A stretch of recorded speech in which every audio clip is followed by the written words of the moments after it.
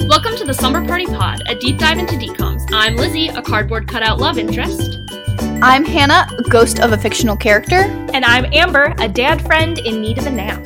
And this week, we are reviewing Dadnapped from 2009 with our first ever guest on the pod.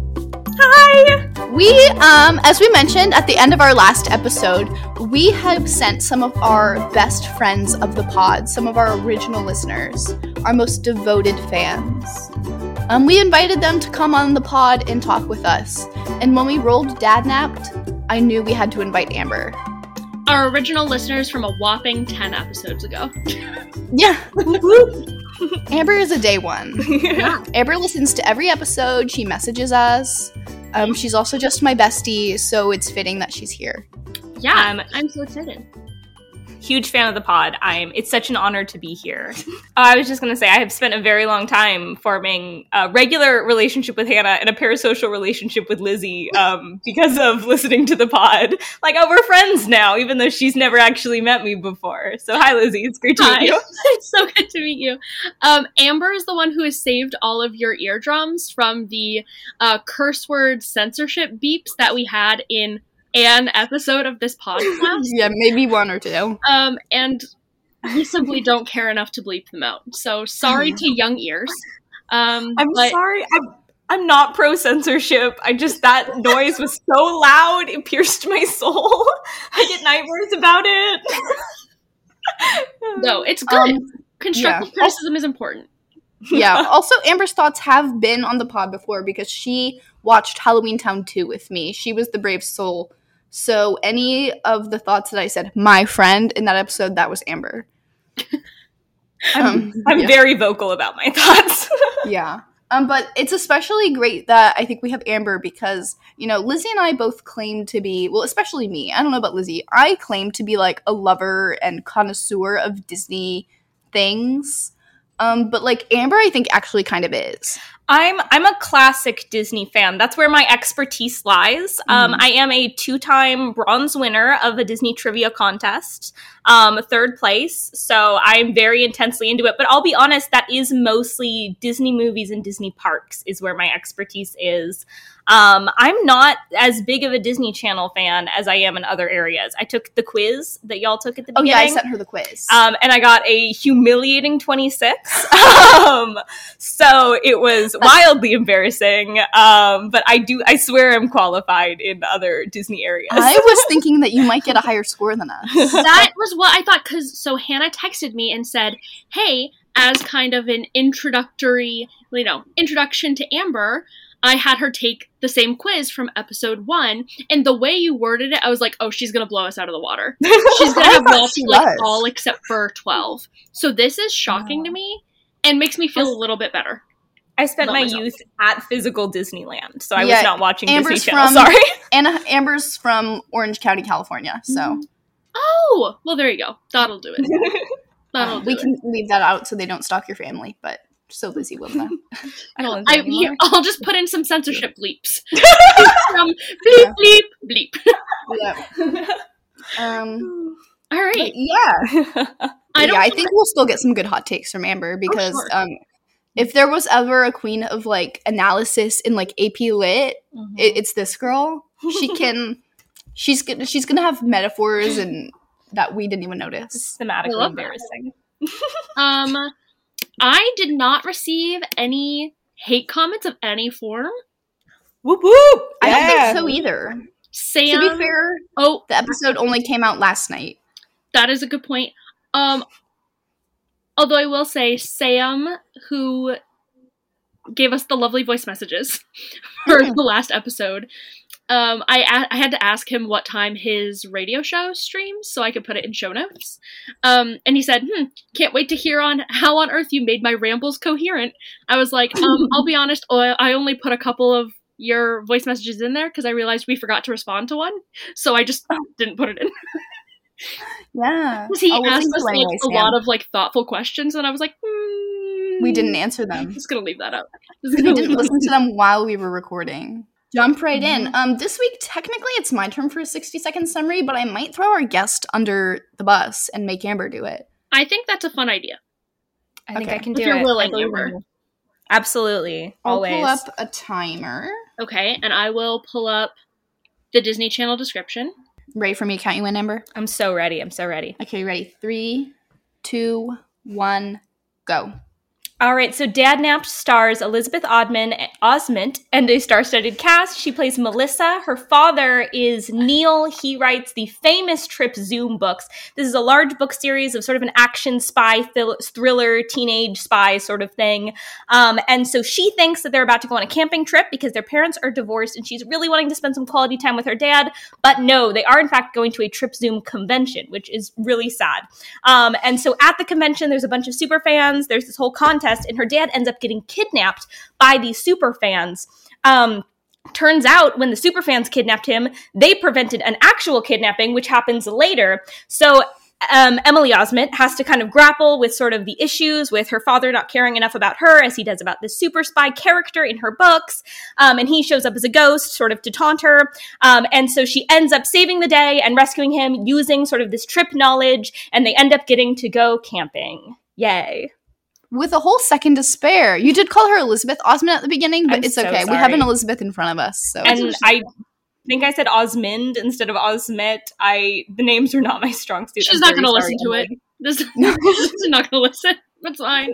She's not.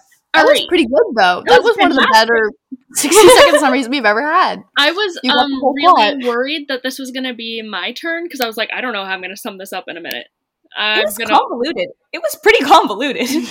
Let me tell you, they talk a lot about plot in the movie, like, because he's a writer, and this one had a very inconsistent one. Yes, you're right. All right, so I'm gonna read the official Disney Plus synopsis. So it says, Emily Osment stars as Melissa Morris, the daughter of best-selling mystery writer Neil Morris. Instead of spending quality time with Melissa, Neil seems more interested in creating exciting missions and trip traps for Trip Zoom, the imaginary hero he's made famous in his books. But when her dad gets dadnapped by crazy fans in a real-life mystery, Melissa cleverly taps into her own inner Zoom and comes to the rescue. Yeah, that is what happens. I mean, they got her name right, so I gotta give them credit for that.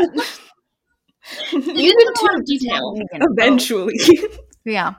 You know what? You got it at the end, and that's you gave us way more detail than that. Yeah.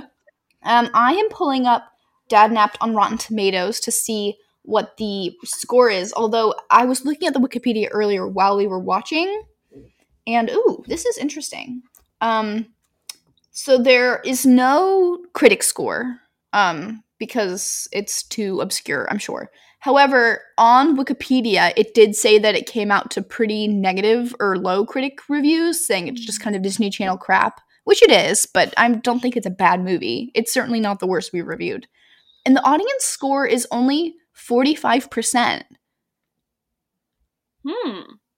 Which is weird because also Wikipedia said that it was pretty popular at the time, and actually a fun fact is that it premiered at the same time as, I don't know if you all remember Spectacular on Nickelodeon? Oh, you don't remember Spectacular? It was a movie about, like, singing teens. It's really good. I recommend you watch Spectacular. Any movie that came out from about 2004. They were angsty singing teens. That doesn't narrow it down anymore. Not at all. No, okay. Someone has to remember Spectacular with an exclamation point at the end. We'll ask on the Instagram when this comes out. Yeah, I would sing one of the songs, but I'm not a good singer. But apparently, like, they premiered at the same time, so, like, obviously they were competition because one was Nick and one was Disney, and apparently Dadnapped, like, did better that night. So, still interesting. With over 10,000 reviews, this is one of the lower Rotten Tomatoes scores we've seen. Yeah. It's really interesting. Doesn't deserve to be lower than Halloween Town 2. No. Nothing does. Someday we're going to run into a decom that does deserve it, and it's going to knock our socks off. Yeah. True. Yeah. Well, that's really interesting. I'm surprised that, so this came out in 2009? Which, well, let me see what else came out that year. A couple of things, like, I wonder if it just, like, was overshadowed. Yeah. by other Well, things that year. It came out the same year. Oh, okay. It came out the same year as Princess Protection Program and Wizards of Waverly Place, the movie, sure. and right after Cheetah Girls. So it's like, okay. And Camp Rock. Yeah, and right after Camp Rock. So it's like, compared to those, I can see why people are like, we're potentially not liking it not quite as much. And I think it's hard too because I don't really know what the audience should be. You know, they have a lot of like that super spy thriller kind of elements, but then it also stars Emily Osment, and the core is kind of supposed to be her relationship with her father, but that's not weak enough to carry the movie. Well, we'll save it, but yeah, I don't really know if it ever hit sort of a sweet spot the way that like a musical would in terms of who's watching it and why they're watching it. Yeah. Yeah, it almost seemed like they were trying to cater to too many demographics of audience instead of like really focusing in on one that they thought they could capture really well. And something else I thought was interesting about the fact that the dad is an author of this kind of like exceptionally famous YA series is that since this came out in 2009, this was like, I think right around the beginning of that kind of crest of super popular YA novels, like right when like as like Hunger Games and Divergent and like as the Percy Jackson books like had already been popular. Percy Jackson prime time. But we're starting to get a little more serious and like for a little bit of an older audience. So I'm wondering if they were trying to like tap into that and just didn't quite hit the mark on that. It's quite possible. I had said to Amber, like, kind of as it was starting, I was like, is this what it was like to be, like, in high school, like, a teenager when, like, Harry Potter was first coming out? Because it felt insane. And again, this is jumping ahead a little bit. But, like, how much these, like, teenagers in the high school cared about this new book. And I was like, no teenagers care, not, like groups of teenage boys care about books this much.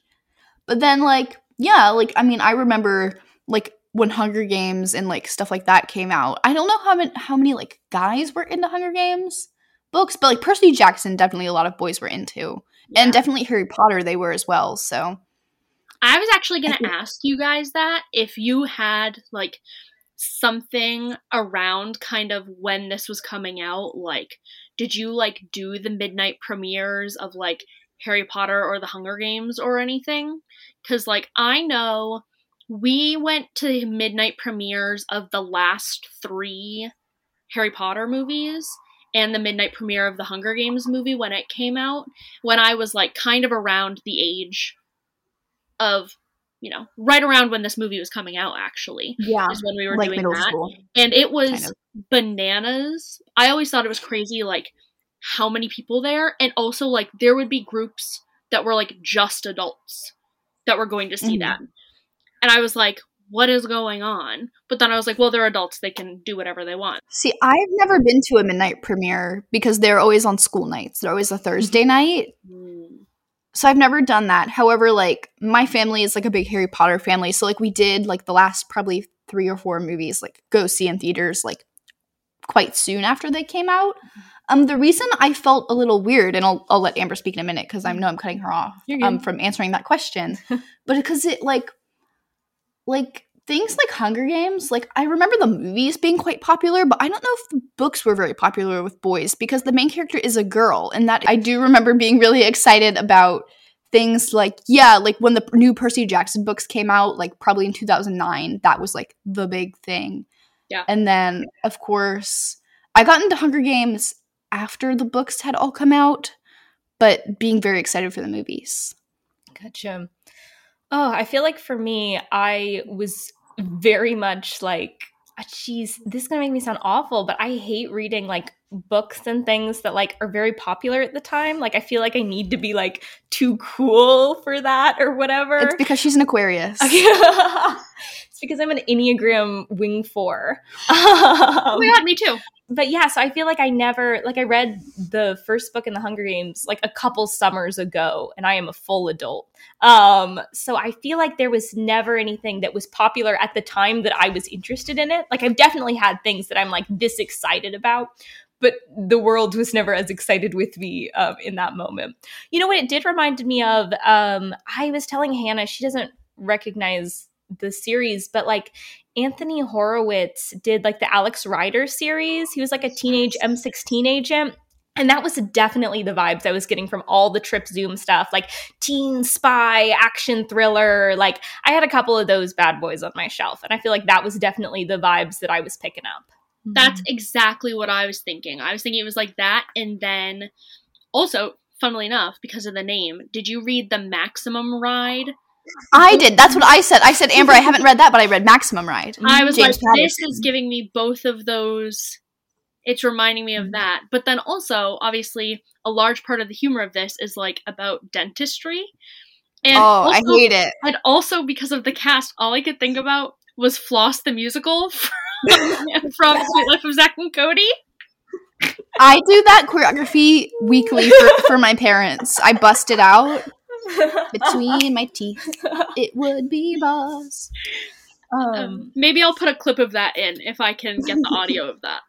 I've got beef between my teeth.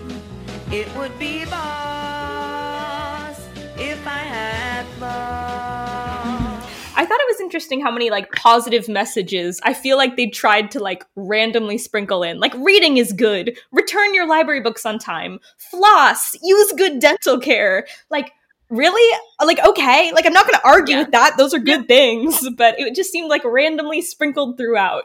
like we kind of said earlier, it seems like they weren't sure what they were trying to achieve with this one. Nope. Like, they were like, well, we were granted that we have to do, that we were granted the budget for 4 dcoms this year. And we have 3 really big budget ones with our favorite stars. And I guess we'll do Emily Osment too. Every new face that popped with up, everyone else, because this cast is the most star-studded DCOM cast that there ever was, you know. Yeah, we had Emily Osment, we had David Henry, Phil Lewis, Moises Arias, who plays Rico in Hannah Montana. We had, we had more, I think. We had Jason Earls. Oh, yes. Who you just said. Jackson from Hannah Montana. Yeah, like, it was crazy, which is so, like, again, kind of funny that, like, it's has that low fan review, because do you think, like, when I think of this movie, and I'd only seen it a couple of times before this, like, maybe once or twice, like, I still, like, think of it as, like, the movie with all the people I like in it. Like, it has the nostalgia factor, for me, at least.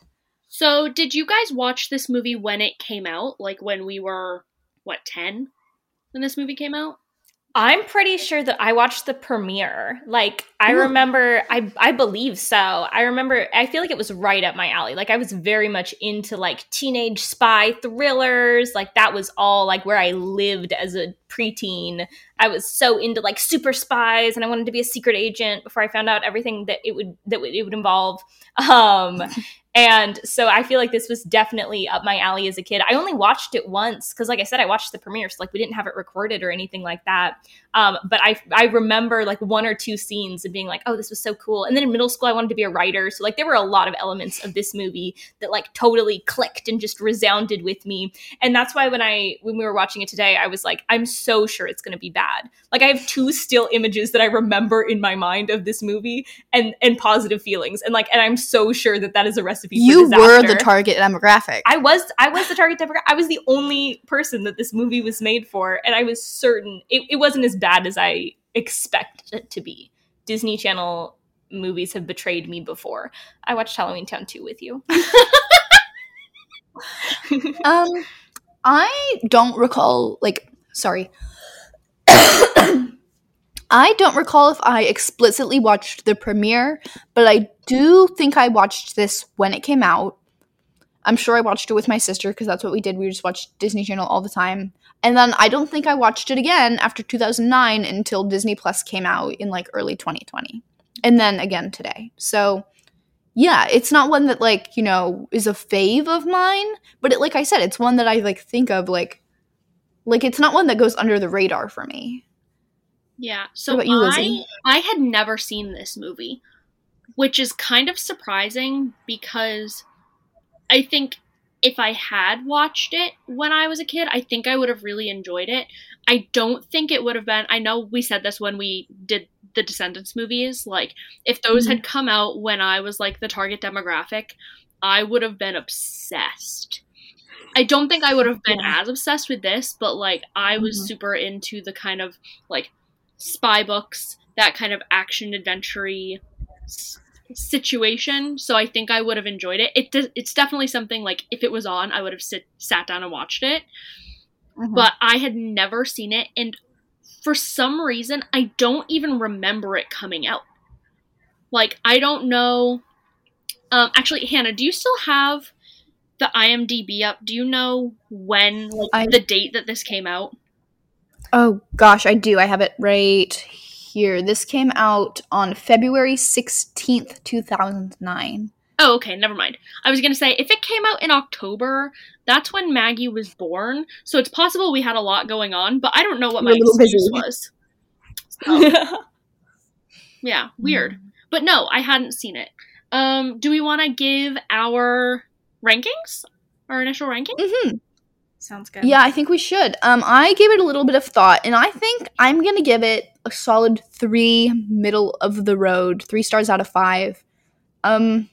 Because it was just kind of an average decom to me. That's my take. I also planned to give it a 3. I considered lowering it to 2.5 just to be like right there in the middle. I feel like I definitely only liked it as a kid because it was super spy related. Like there wasn't really anything else to keep me sticking around, but there were parts that were definitely entertaining. It was a little bit fun sometimes. Like I definitely didn't mind it, but I think 3 is fair. Mm-hmm. And you know what? I'm also going to give it a 3. So we're all on the same page. I love that. Fantastic. There you go. But we typically have another team member of our pod give us a review. Lizzie, do you have any thoughts from an actual child? Boy, do I. So full disclosure, we just watched this approximately an hour and a half ago. So yep, so did we.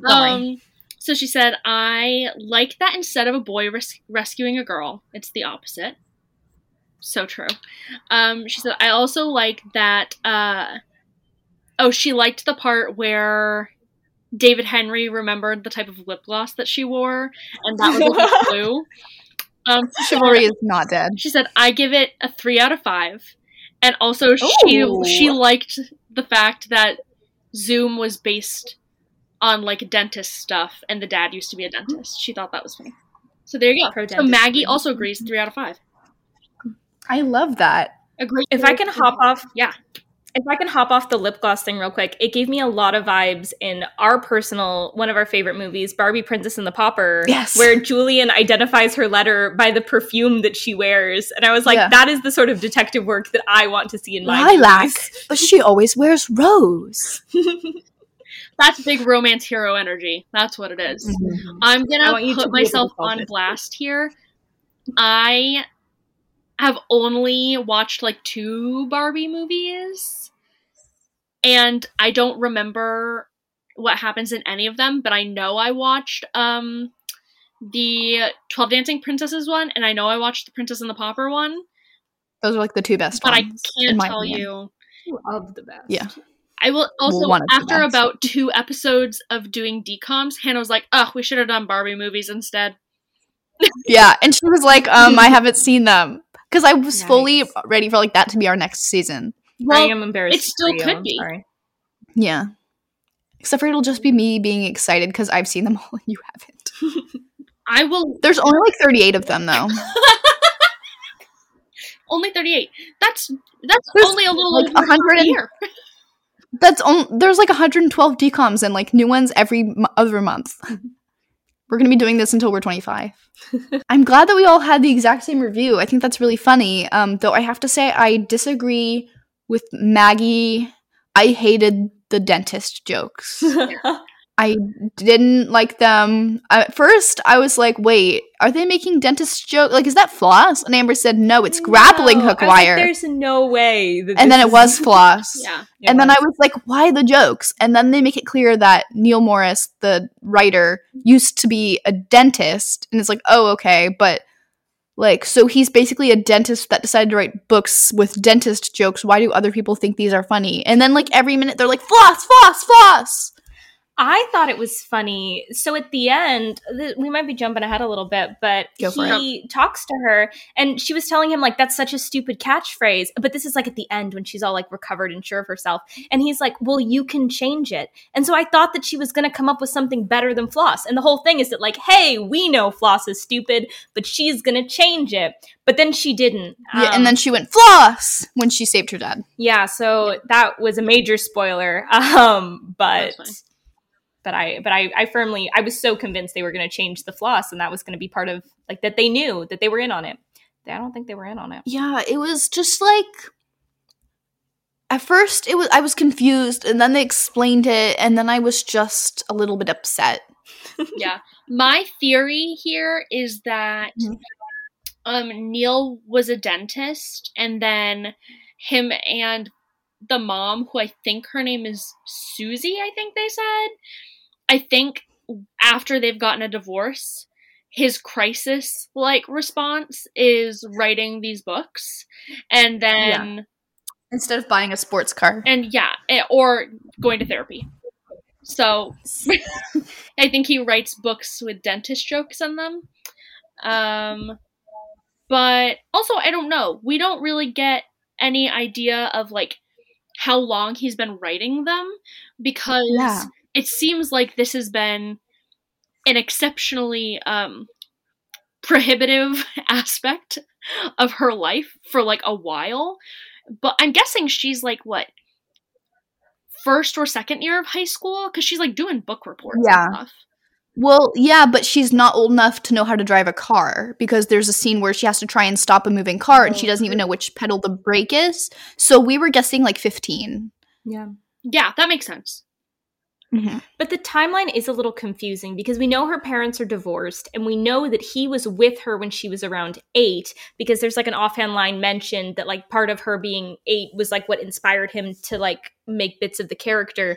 So I am wondering, like, when, because it seems like he's with her in her early childhood and then they've kind of grown apart as he's gotten more invested in his book career. So I am curious, like, where in the timeline does he stop being a dentist? Where in the timeline do they get divorced? Like, maybe there was some overlap. Maybe he was a dentist and he, like, had, like, these fun ideas and started writing them on the side. Yeah. And then, like, somehow, like, one of them, like, got published. And he was like, I'm going to pursue this full time now. Like, he basically decided to move to Los Angeles and be an influencer. And then that's when the divorce came. Mm-hmm. And that's when they started growing apart. It all fell apart. Yeah. Yeah. Also, where the heck was this set? Yeah. Like, Utah. Route 6. Well, it was filmed in Utah. The entire thing was filmed in Utah. On location. The city that they claim, it's the city of Mercury, but there's no mention of where that is in relation to anything. It was very much like Route 66 vibes, like the little tiny town that they stopped in. Okay, Lizzie I wrote in my thing, this town looks like Radiator Springs from Cars. It did, though. You do this on purpose? Disney only does one small town. Yeah. I was gonna say, like, we only see, like, a tiny bit of the place where Emily Osment's character actually lives, because it's, like, it's the very beginning, she's at school, then we see the inside of her house, and that's it. And then the rest of the movie is in this tiny town for this convention. Right. I will say, another thing that I really thought was interesting was, the titles of these books, the fact that the next book in the series is going to be called Freeze Dried Dreams.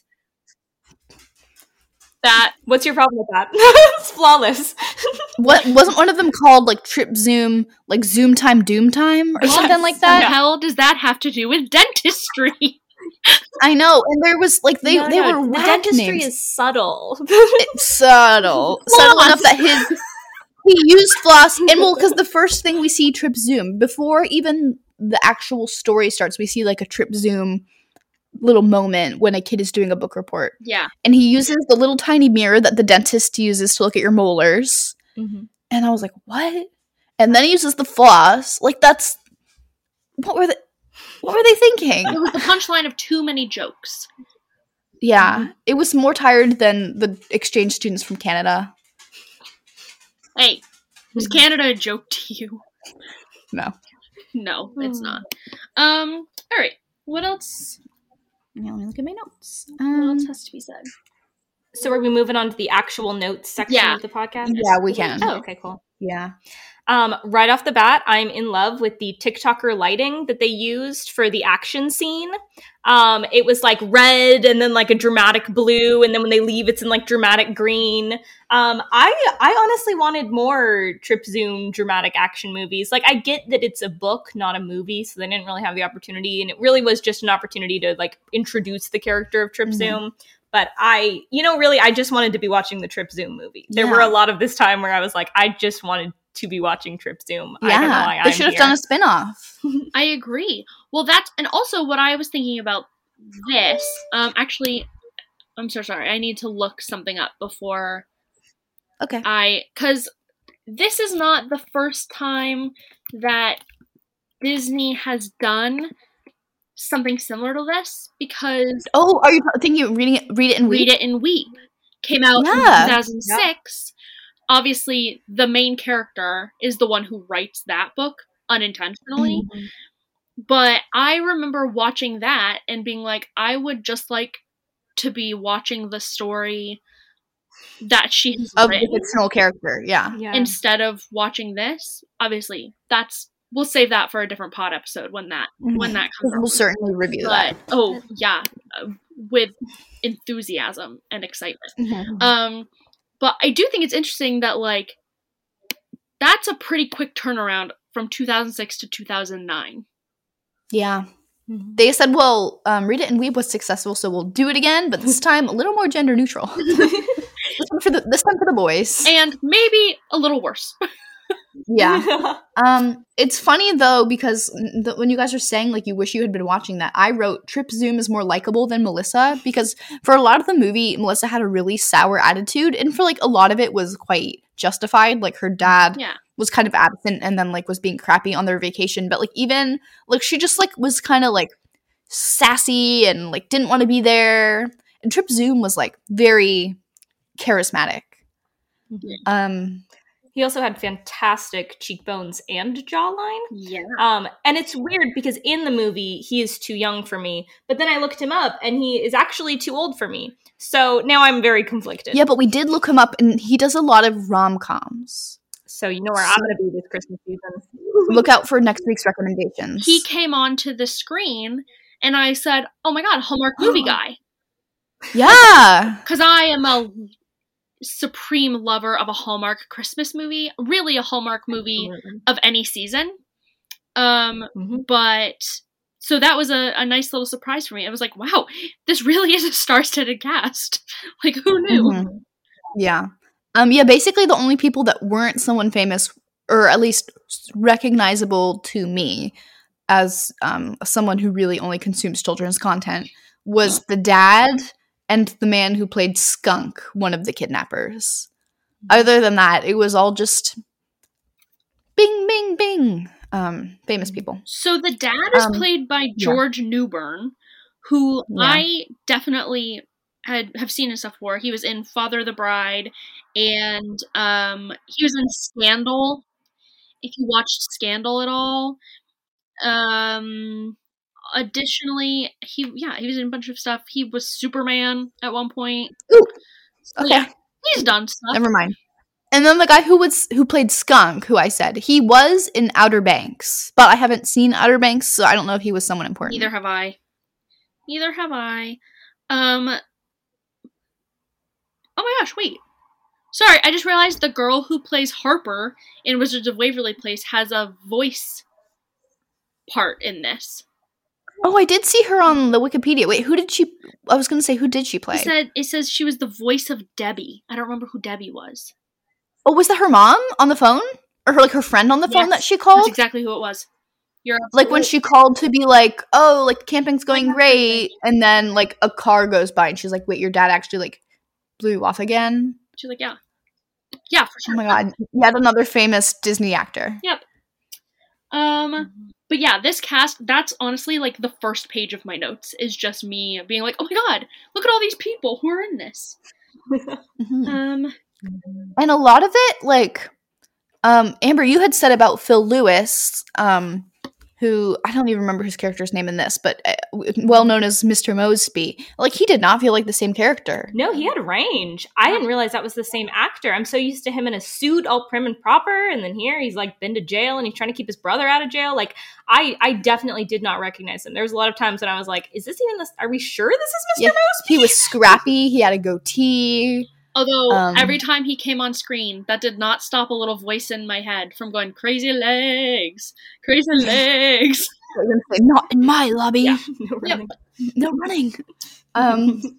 Yeah, it was that was so funny. But yeah, some of them, like, you know, it's hard to look at David Henry and not be like, it's Justin. But again, his character was also quite different. Moises Arias was kind of the same as Rico, except for not rich. Your door just opened. Yeah, because the dog came in. Okay. I was just saying, a ghost. Moises Arias' hair in this was jacked up. What? It was so spiky! That was so rude. They didn't need to do it like that. It was so spiky. See, I actually thought that was, like, so funny. I thought it was funny, but I was like, oh my gosh. The front had the emo bangs, like early and Joe the back Jonas. was up. Yes. It was so much. Well, because Camp Rock came out the year before, and they said, this was successful, we'll recreate it. He said, oh, if Joe Jonas can do this, Moises Arias can do this. Because they're the same person. Nope. I've lost it. Although it's actually funny, I'm gonna hop back to something we were saying earlier. Amber brought up, like, the crazy lighting that they had in the scenes wherein they were showing Trip Zoom, like, doing his action sequences.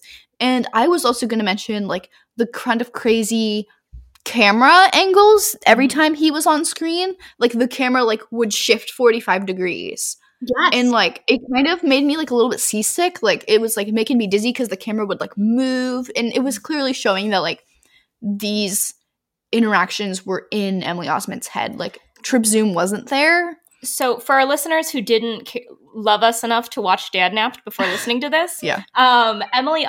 Trip Zoom is not a real person. He's a fictional character, and Emily Osment would see him sometimes and have conversations with him, mostly about how the dad pays more attention to Trip than he does to her. True. And whenever that would happen, like Hannah was saying, we get these, like, severe camera angles to kind of show that this is all in her head. Yeah, which, like, to be fair, is, like, definitely a legit filmmaking technique. Like, I took a history of film class in college, and, like, that's something that, you know, the professor would have loved if it was in, like, a French New Wave film. But it's Disney, so, you know, it's not critically acclaimed.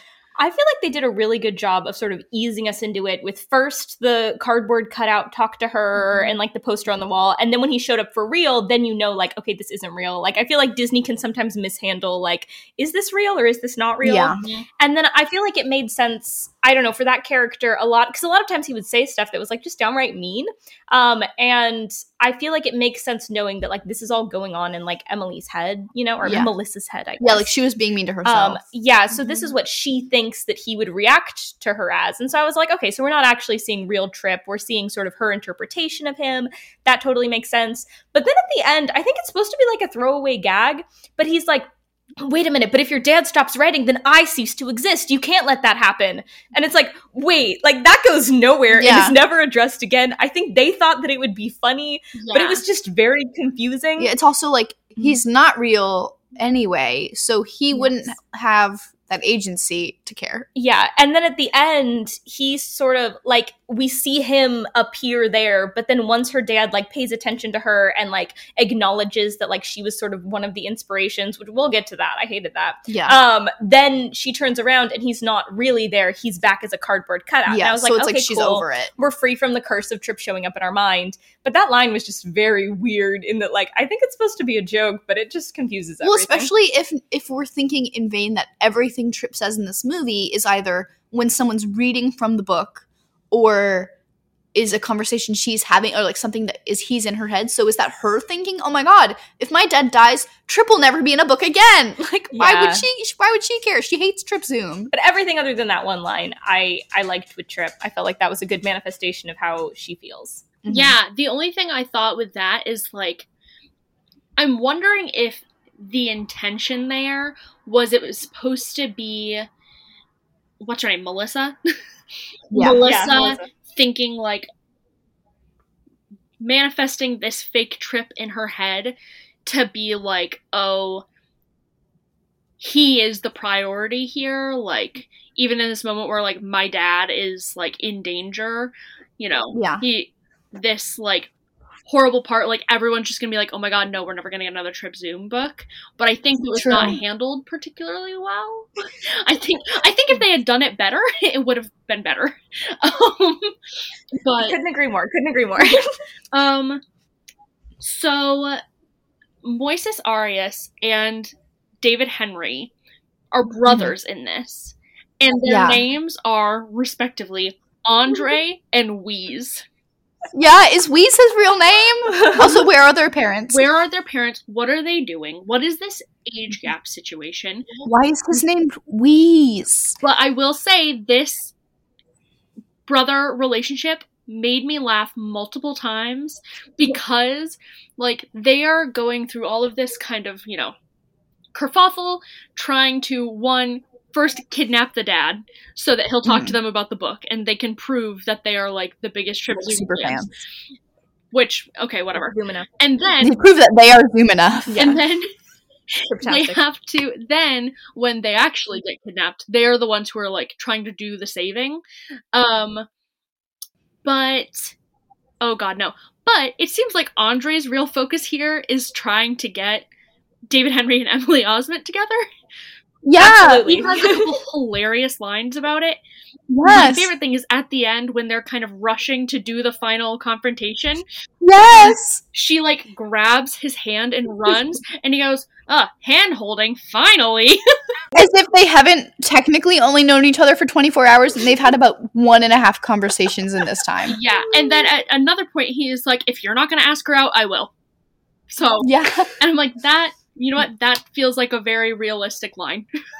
That's so funny. I was about to bring up, because Lizzie, when you were watching this, you texted me and said something about, is this an enemies to lovers trope with Emily Osment and a cardboard cutout? And then Amber said, wait, is the enemies to lovers trope actually Emily Osment and David Henry? Mm-hmm. So which was it? Or was it both? Well, I think it could technically be both. And maybe Emily Osment's enemies to lovers with the cardboard cutout is her just having an enemies to lovers with herself. Yeah. And you know what? But then it's a real kind of enemies to lovers. Yeah. With David Henry, their mutual bonding over Wordwham, which I think is supposed to be like Words with Friends. Yeah, or Scrabble, because I think it's a board game. Yeah, he plays the little board game at some point. Yeah, it's like Scrabble, but there's multiple layers. Or like, if you ever played like Bananagrams. And she's the regional champ of this board game? Yeah. Well, you know what? People get super into, like, huge Scrabble tournaments, so maybe... I mean, and hey, think about Queen's Gambit was, like, the most successful movie of 2020, or series of 2020, so... That's true. Maybe Wordwham is next. Mm-hmm. The Wordwham Gambit. If I can take a step backwards, though, talking about the whole enemies to lovers trope, Emily to lover. The IMDb page references that her relationship with Trip is more of a sibling rivalry, which I didn't really think about during the movie, but I could kind of see because they are both competing for, like, the father's attention and affection. The IMDb page says Melissa has a bad case of sibling rivalry, only her competition is a fictional character in her father's best-selling novel. Wait, and I could definitely see that. That's so funny, because later, when the actual kidnappers have them, and they're moving them to a third location... They move, the captors move them around a lot. They're moving them. They say, get little sis out of the bathroom. And I'm like, why'd they say that? She's nobody's sister. But if she's like Trip's little sister, because then Amber was like, oh my god, talk about like being overshadowed. Yeah, if you had she's overshadowed by her big brother Trip. Checks out. Amazing. Yeah. Yeah. We're here to connect all our dots. I will say, so the whole secondary plotline here is that Phil Lewis, not as Mr. Mosby, but playing someone whose character name I have forgotten. Yeah, I don't remember. Bad guy number it's Mo. 1. It's Mo. You're right. Oh. It's Mo, and I remember thinking that was funny. All right, so Mo and his little brother Skunk. Yeah. Basically, they are the ones who actually kidnap the dad, and their idea here is that they kidnap the dad so that he will rewrite/edit Skunk's manuscript of this book that he is writing, so that they will sell it and be successful, and he will have a better life than his brother Mo, who was formerly in jail for stealing an elephant. Checks out. So that's that context out of the way. But then they kind of have a change of heart and realize that maybe crime is not the answer. But this was the thing that annoyed me the most about this whole movie, was the implication that at first they're like, we are just gonna essentially hold you captive until you're done writing this book.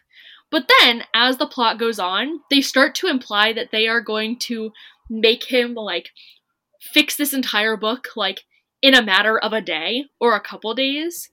And that really got my gourd. That really irked me. It drove me bananas. But then, they also keep jostling him around and moving, and they're like, oh, you can just rewrite this book in the back of this truck. And don't think about the fact that they're gonna have to stop for gas at any point. So they were not very good criminals. Yeah, I think it does not help them that the plot is so wildly contrived. Because there are a couple times when they say, like, I don't care if it takes weeks, months, years, like, we're here to do it. And it's like, okay, cool, like, that makes sense. It might take weeks, months, years.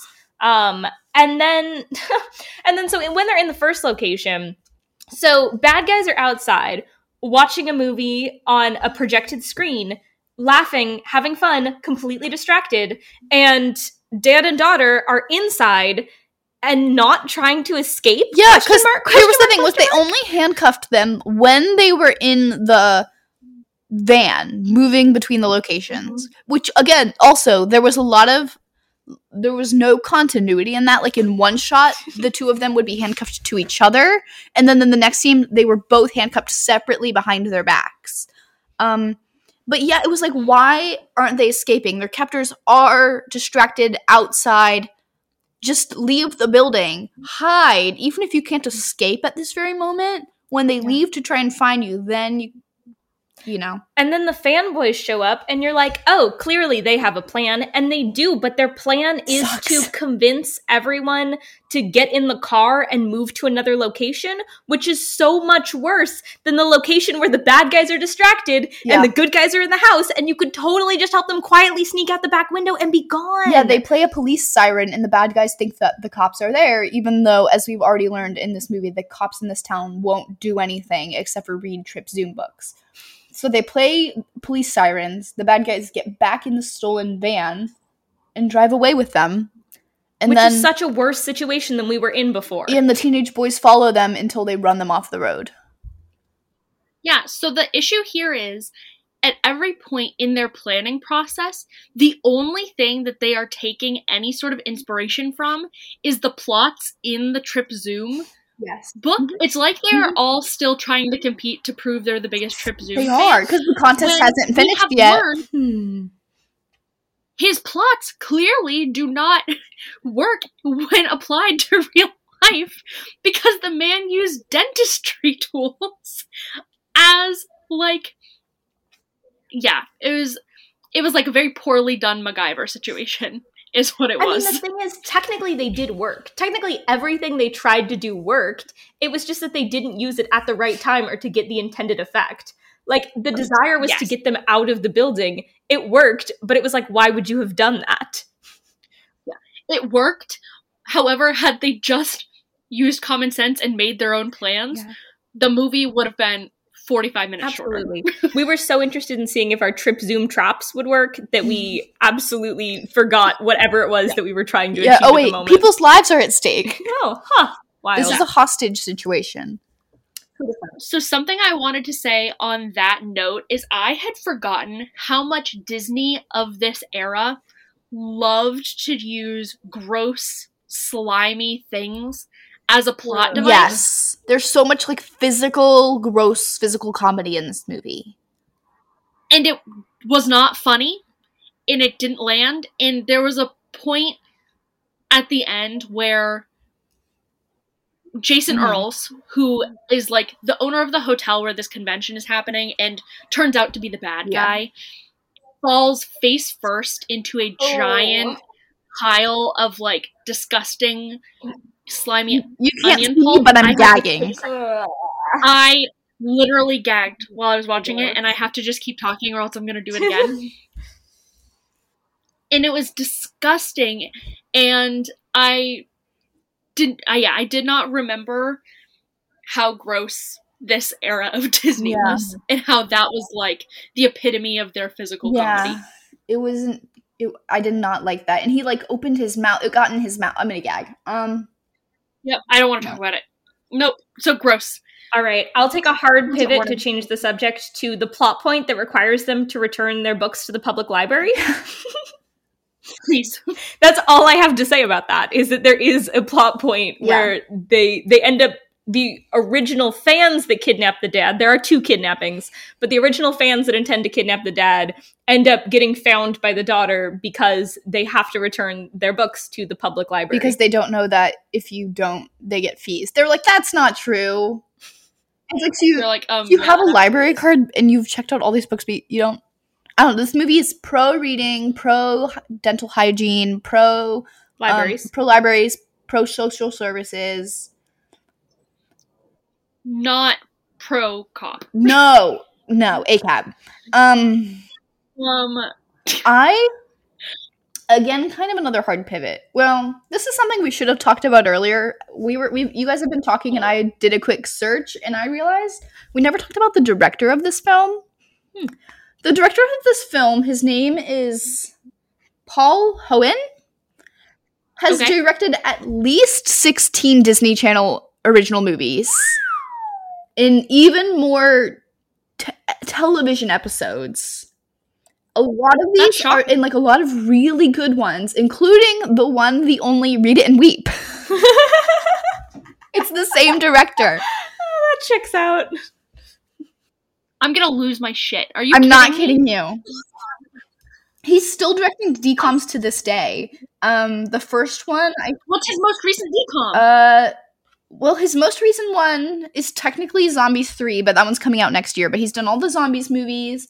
He did Invisible Sister, How to Build a Better Boy, Cloud 9, Let It Shine, Camp Rock 2, Dadnapped, The Cheetah Girls, One World, Jump In, Read It and Weep, True Confessions, The Luck of the Irish.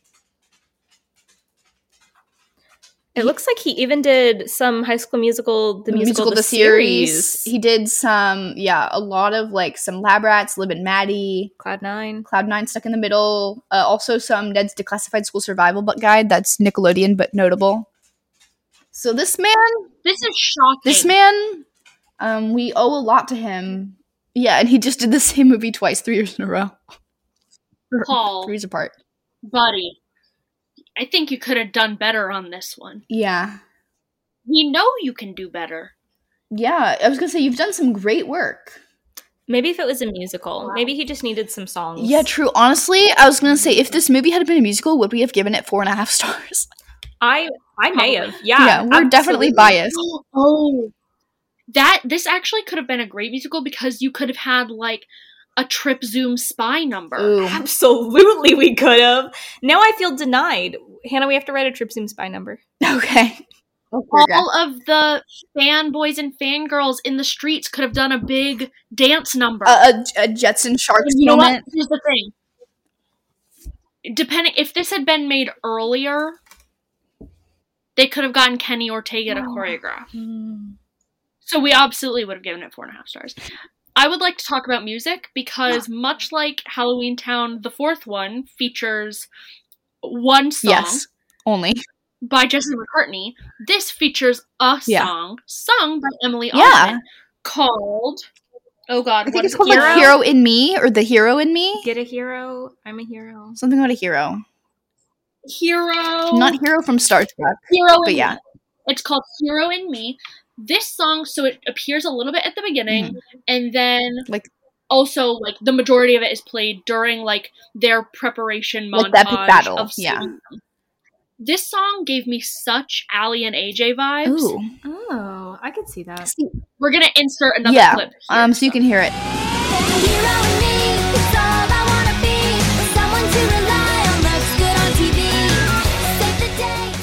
See, I was interested because my first thought when it came on at the very beginning was, oh my god, did Emily Osment have a music career? So everyone Yeah, at Disney had a music true. career. And I know because, and I'm about to expose myself, I had a Mitchell Musso CD. I probably did as well. I did not know that he sang, but he does, and I like some He of his does songs. because once he decided he was a singer, they had to make that a plot in Hannah Montana. Really? Like, he had to, like, go Yeah. on tour, and, like, Lily missed him. Or he, like, opened for Hannah. Hi, Holly. The dog just jumped up. Sorry. But yeah. Yeah, I liked that sneaky plan montage. Like, a sneaky plan montage, a training montage, a, like, makeover montage. That's the bread and butter of a Disney Channel Mhm. original I liked movie, the really. montages, but I just felt like the song didn't fit. Like, I didn't have a problem with the song. I didn't have a problem No. with the montage. But I was like, this is not a cool enough song for us to be preparing for, like, a war or, like, a raid on a hotel with spy gadgets. It Yeah. felt appropriate at the beginning of the movie because it was like, Yeah. oh, this is, like, high school teen comedy. Teenage Yeah. girl's bedroom as she's waking up for the day. That is Yeah. exactly what it sounded like. Yeah. It was good at the beginning, and it would have been good if it had been at the end as, Resolution. like, a hero and me. Like, she, like, afterwards when they're all applauding for her as her and her Driving dad are around. Yes, driving to finally That go would have been camping. amazing. Like, as the car, again, Route 66. Absolutely. Yeah. So are Let's not there party. other Emily Osment songs? She has been on tour at least twice. Oh my god, how did I not know that? I guess because everyone in Hannah Montana had a music career, that hers was not the most advertised. Poor Yeah. Emily. Now I She gotta wasn't go. a bad singer I'm gonna look this by any up. means. I'm gonna look this up real quick. It is 5:45. Okay, Just we'll so wrap you up in 10 Are- minutes or less. So she has at least she has an album called Fight or Flight and a bunch of singles. And then she was featured on a ton of, like, the Disney Mania Mm. CDs from Oh, when yes. those came out. For our recommendations for this week going to be the Emily Osment discography? Oh, for sure. Also, maybe read it and weep. Oh yeah, wait, it looks like she had one, like, she was signed to one record label from 2009 to 2011, which is, like, prime Hannah Montana time. Mhm. And then she signed with a new one starting in 2019. So it sounds like she's still making music to this day. Interesting. Huh. Well, I know she's still, like, actively acting because she is in that new show with Greg Sulkin. Oh, she is. Oh yeah, I do She remember. plays his love interest. Yeah. Because TikTok just showed me their kissing scene earlier today. Like, when they first kiss. And it's very saucy. Ooh. Yeah, she released a new EP just like a year and a half ago. Hmm. Interesting. Before we wrap up, I do want to talk about the end and the fact that I feel it was undeserved. I feel like we had so the big, like, emotional conflict is that she wants to go camping. The dad lies to her on, like, their one trip in the whole year that she's been waiting for, just so that they can go to a trip Zoom convention, which is, like, the one thing she's insecure about in her relationship with her dad. And they have, like, I liked the moment that they had when they're in, like, the first bad guy hideout, the one with the clap on lights. Yeah. And they had, like, a really good moment where she's talking about, like, you know, that she's won these, like, creative writing awards and that she did dance recitals, and they're, like, so much of her life that he hasn't shown up at. And I feel like that was really impactful. And then at the end, I feel like she just kind of learned that Trip was based on her, and so it's all That's okay. And it wasn't. And now we're gonna go camping. Because he really was a crappy dad. Like, he didn't know anything about her. He clearly, 362 days of the year, it seems, she doesn't see him. And then the 3 days that they are going to be together, he blows her off. It's all about him. He cares more about his fans than her. Instead of trying to escape, like, he actually does the writing. We are a Neil Morris hate account. Yeah. And the only time he takes interest in her interests is not when she's talking about, you missed all of my dance recitals. It's when she lets slip that she's also a very talented writer, and then he's all of a sudden and interested in then what he she's in. says, maybe a scene or two later, he's like, Trip isn't more important than you. Trip is based on you. And I'm like, I don't believe that. No. I think that you're trying to save face. You don't want her to be mad at you because you realize you have been a bad dad. Also, who cares? You say, oh, when you were 8 and you were so creative in whatever, that inspired me to write Trip. It's like, okay, but clearly she's not 8 anymore. It's been 5, 6, 7, 8 years. In that meantime, where have you been? Because clearly she's not the same person she was 7 years ago. And I think the hard part is that the movie sort of shot itself in the foot by not giving her a stronger character. Yeah. Like, the movie never told us who she was outside of just hating and competing with Trip. So when it came time to have the dad get to know her, there wasn't anything there to get to know because we never actually met her. They talk about we even talked about Word Wham, and then it never comes up again. Like, I thought they were going to, like, play Word Wham together or something. Yeah. We only know her as Neil Morris's daughter. Which is a shame, because she obviously wants to be more throughout the whole movie. Yeah. And also, he couldn't dedicate a book to her? This is clearly, like, a many-part series. Like, even if that's just a very face he's level never thing. written, like, and, like, to my daughter who I love. realize that she's read his book. Yeah.